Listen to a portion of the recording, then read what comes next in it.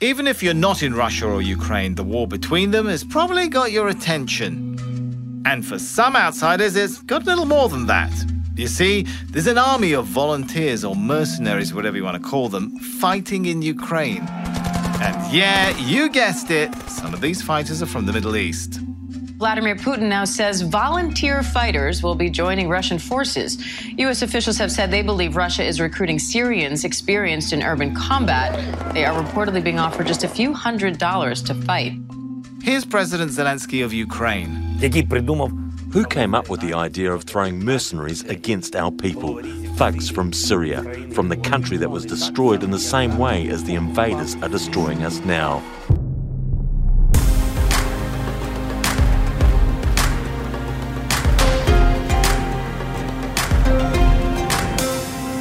What's good, guys? I'm Sami Zaidan, and welcome to the first episode of the Essential Middle East podcast. What you're hearing now are chants by Syrian fighters lined up to enroll. But not for the war going on in their own country. No.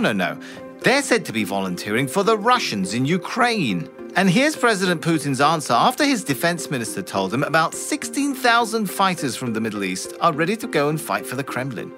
If you see that there are people willing to go there and help the people of Donbass as volunteers, especially free of charge, well, we should grant their wish and help them reach the combat zone.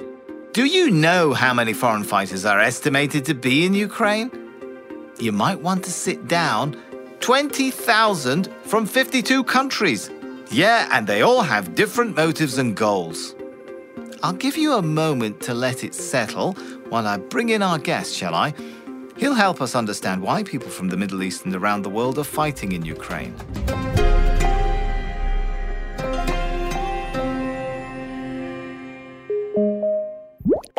Hello, I'm Wael Zayat, CEO of Engage, a national Muslim American civic organization. I'm speaking to you today from Washington, D.C.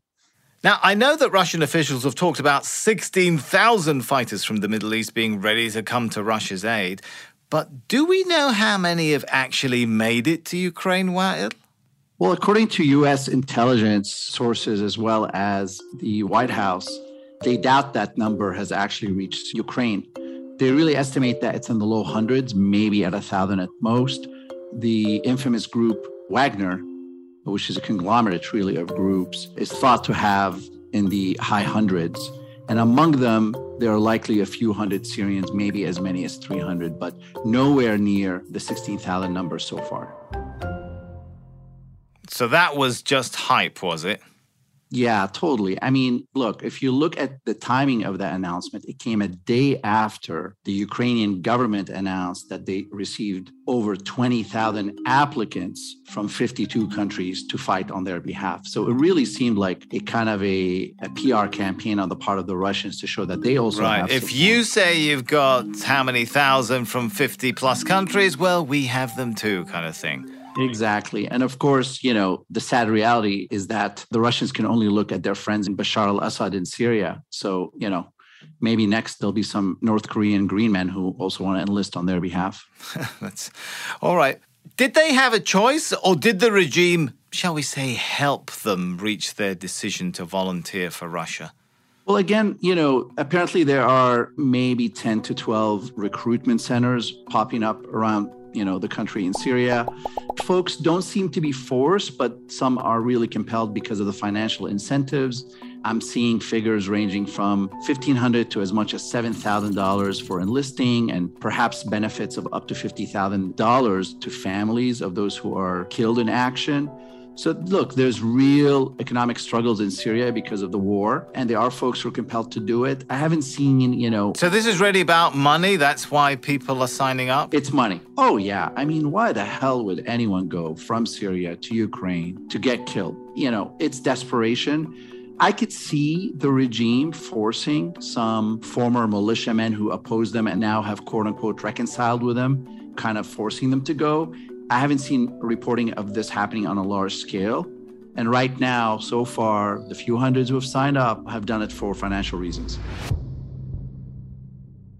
Take us through the process, Wael. How does a foreign fighter join the battle in Ukraine?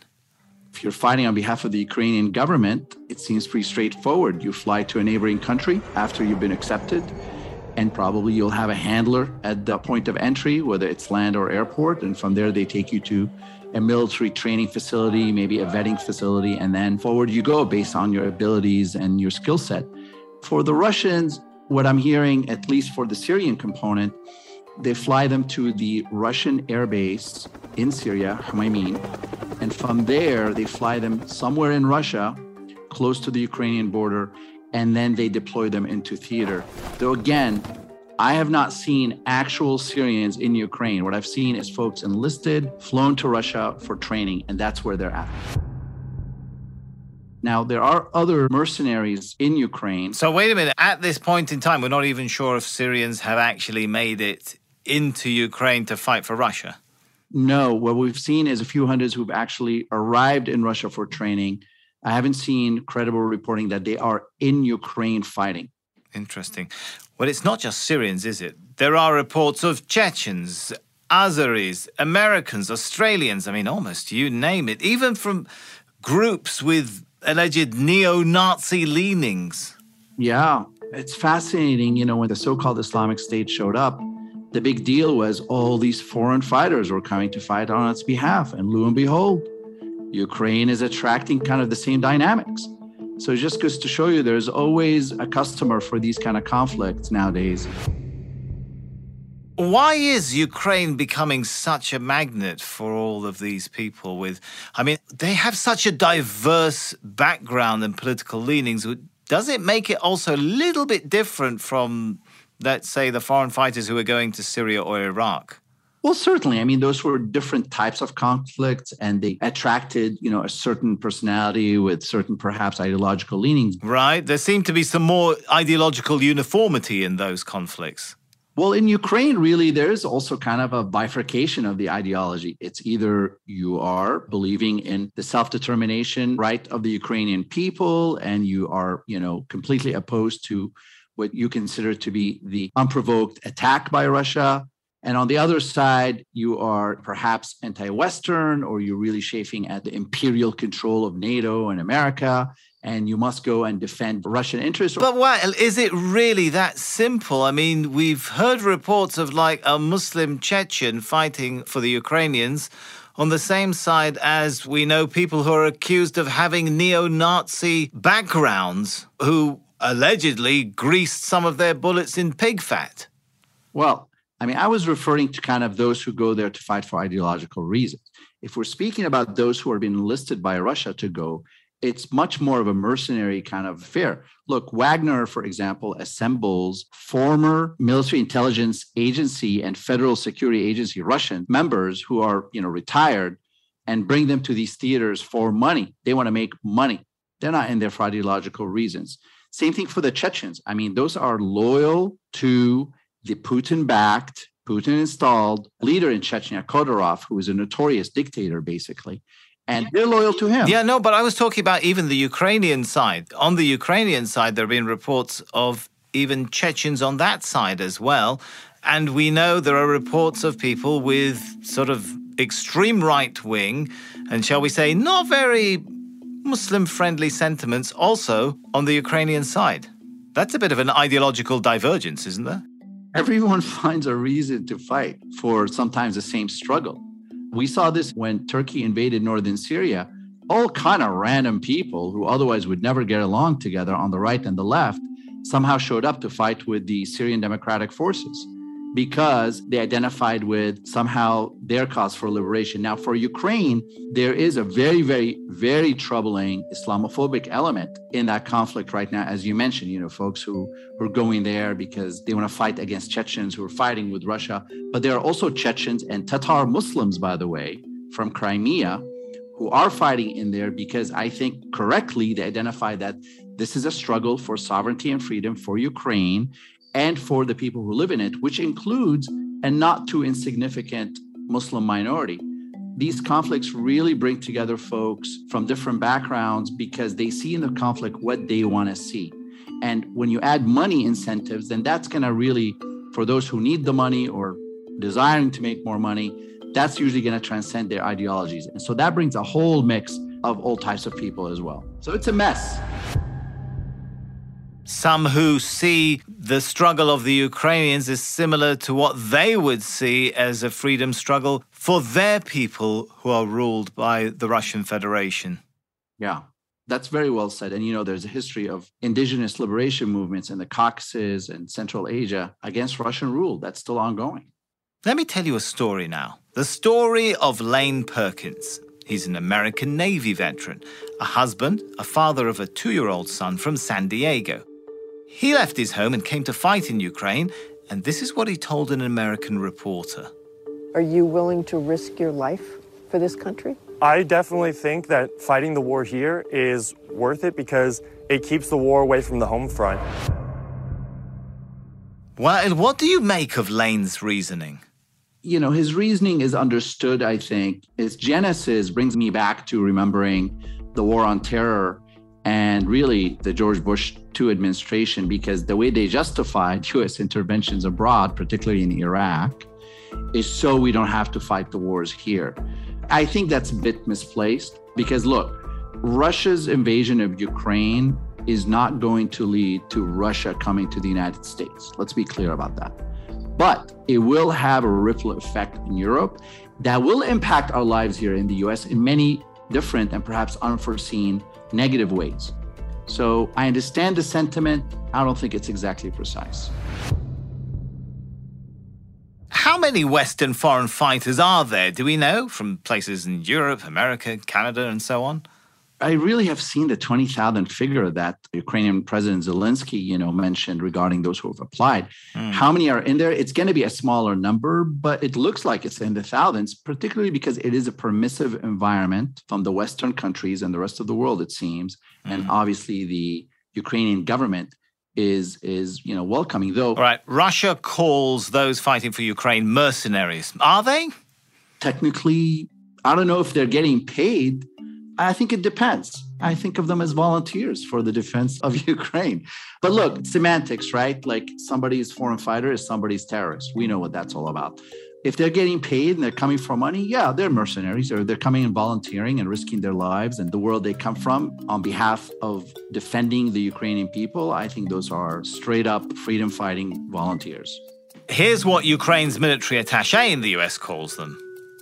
If this person fits requirement, we give the person contact in Ukraine, and person goes to Ukraine and then signs a contract with armed forces of Ukraine. So there is not mercenaries who are coming to earn money, not at all. This is good people of goodwill who are coming to assist Ukraine to fight for freedom. No, he doesn't sound too different from how you're describing them, does he? He doesn't. Look, we sometimes get in the habit of wanting to create moral equivalency and coming across as unbiased. But look, there's a very clear difference here. Russia invaded Ukraine, and there's right and wrong. I mean, I really believe that. And so somebody coming and sacrificing to fight on behalf of the Ukrainian people, look, they may not be good people themselves. Who knows who these people are, right? But if they're coming to fight for that cause, they're doing good. And obviously, can they commit mistakes and crimes while they are there? Yes, and that's the responsibility of the Ukrainian government to ensure that they don't. But this is not a moral equivalency situation. Russia invaded. They're bringing mercenaries with proven human rights violations. I don't see it being the same. All right, whatever we want to call them, volunteers, mercenaries, this is not a new phenomenon, isn't it? No. I mean, wasn't there like a French Foreign Legion or something? I think it's still out there. Yeah, it's still out there. Okay, I don't know what that is, but sounds like mercenaries. It's existed all throughout history, hasn't it? Almost in every war you can think of. Remember Blackwater in Iraq? How can we forget? Honestly, like some of the stuff we're seeing now, I still think we're paying the price of that awful episode in history. Blackwater, other groups that keep popping up. I think that might be the way of the future, unfortunately, because it gives governments plausible deniability. It lowers the political consequences for them. It's more difficult to hold them accountable if there are violations. Russia really has picked up this habit, and they've sent their mercenaries all over the world. I mean, they're popping up in Mozambique, in Mali. You're talking about the Wagner Group now? Yeah, Sudan, Libya. Well, how involved in the fighting are they, do we know? In the fighting in Ukraine? They are somewhat involved, particularly on the Eastern Front. But again, their numbers are not that high. They might be increasing them given the catastrophic losses Russia's conventional forces have suffered. Again, right now I'm hearing maybe 1,000 of them. So even if they triple or quadruple them, it's still going to be a small footprint, but they are doing active combat. All right, one thing which is perhaps a little different to the situation in Syria or Iraq is that now you have people, even Westerners, coming and going to a war zone, Ukraine, and right under the nose of the intelligence services with little consequences because there's no real law in place against people going and fighting in Ukraine as there is in some of the other conflict zones, right?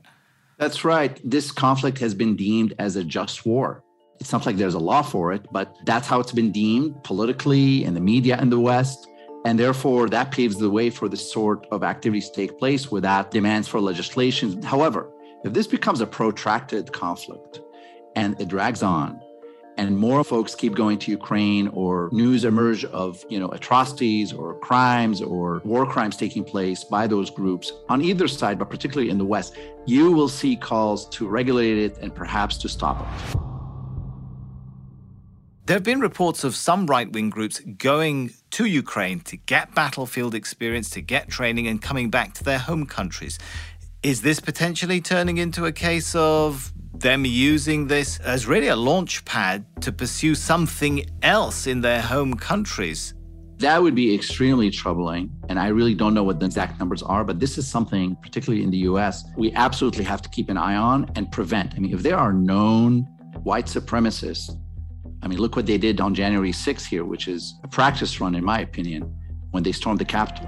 If there are known US white supremacists and banned groups like the Oath Keepers and others going to Ukraine, they should not even be able to get on a flight because they can absolutely use that experience and that training for future domestic operations. It's something that they've talked about. And look, the FBI and the Department of Justice has identified white supremacy and particularly those violent groups as the greatest domestic threat in the United States, and it should be taken seriously. They often say history is the product of the unintended consequences of political decisions. Who knows where this could go, right? I think the West was on the right track to oppose the Soviet Union in Afghanistan. I think they did what they needed to do to support the Mujahideen there. Did they do it because they loved the Mujahideen of Afghanistan? No, they wanted to defeat the Soviet Union. But it helped the Afghan people liberate themselves from the Russians. But we know how that turned out later because the international community abandoned Afghanistan and left them to their own affairs. But to me, the way I look at it is less about the unintended consequences and more about sustaining support for those countries and societies post-conflict. If we go ahead and support Ukraine today and forget about it after the Russians leave, if and when they leave, you're going to see all kinds of problems come out of that country. And so that's a lesson of Libya, that's a lesson of Afghanistan.